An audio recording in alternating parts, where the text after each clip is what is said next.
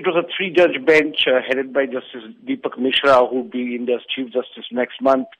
They said they will not interfere with the verdicts given by earlier courts in this particular case, and then they confirmed the death sentence handed down to them by Delhi High Court in 2014. The three judges described it as a rarest of rare crime, the manner this 23-year-old physiotherapy girl was gang raped and then murdered, and then they handed down the death sentence. Now, what was unprecedented and never seen before was that the courtroom burst into applause.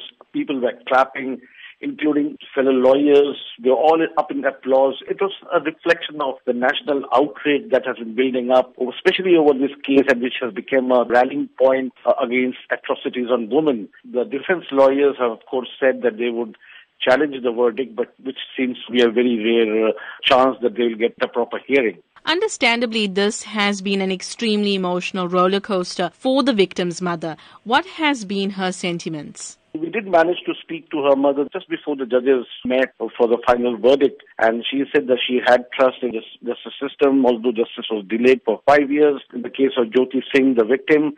But she said she was confident that the rapist would get the death sentence. And while the judges were reading out the injuries that the girl suffered during her gang rape, she sat there weeping. When they came out, the father seemed more composed. He actually spoke to the media, said that he is now satisfied with the verdict. 6 men were arrested for committing this crime, but only 4 have been convicted. What has happened to the other 2 men? The driver of the bus in which she was abducted along with her boyfriend, he committed suicide in prison in 2013. And the 4th man, who was actually a juvenile, and he was sent to a reformation home for 3 years and was released in December 2015. Now, I spoke to Maneka Gandhi, the Women Welfare Minister.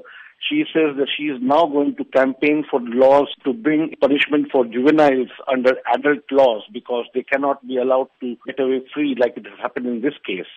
Now, the sheer brutality of the case shocked the world with several protests being held across India, particularly in Delhi. So has the situation improved after these mass protests?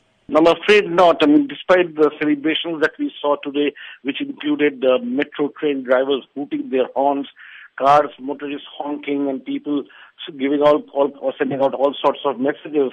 And since 2012, the government did strengthen several anti-rape laws, formed special courts, but nothing much has changed on the ground. Last year, Indian police stations registered 327,000 complaints by women.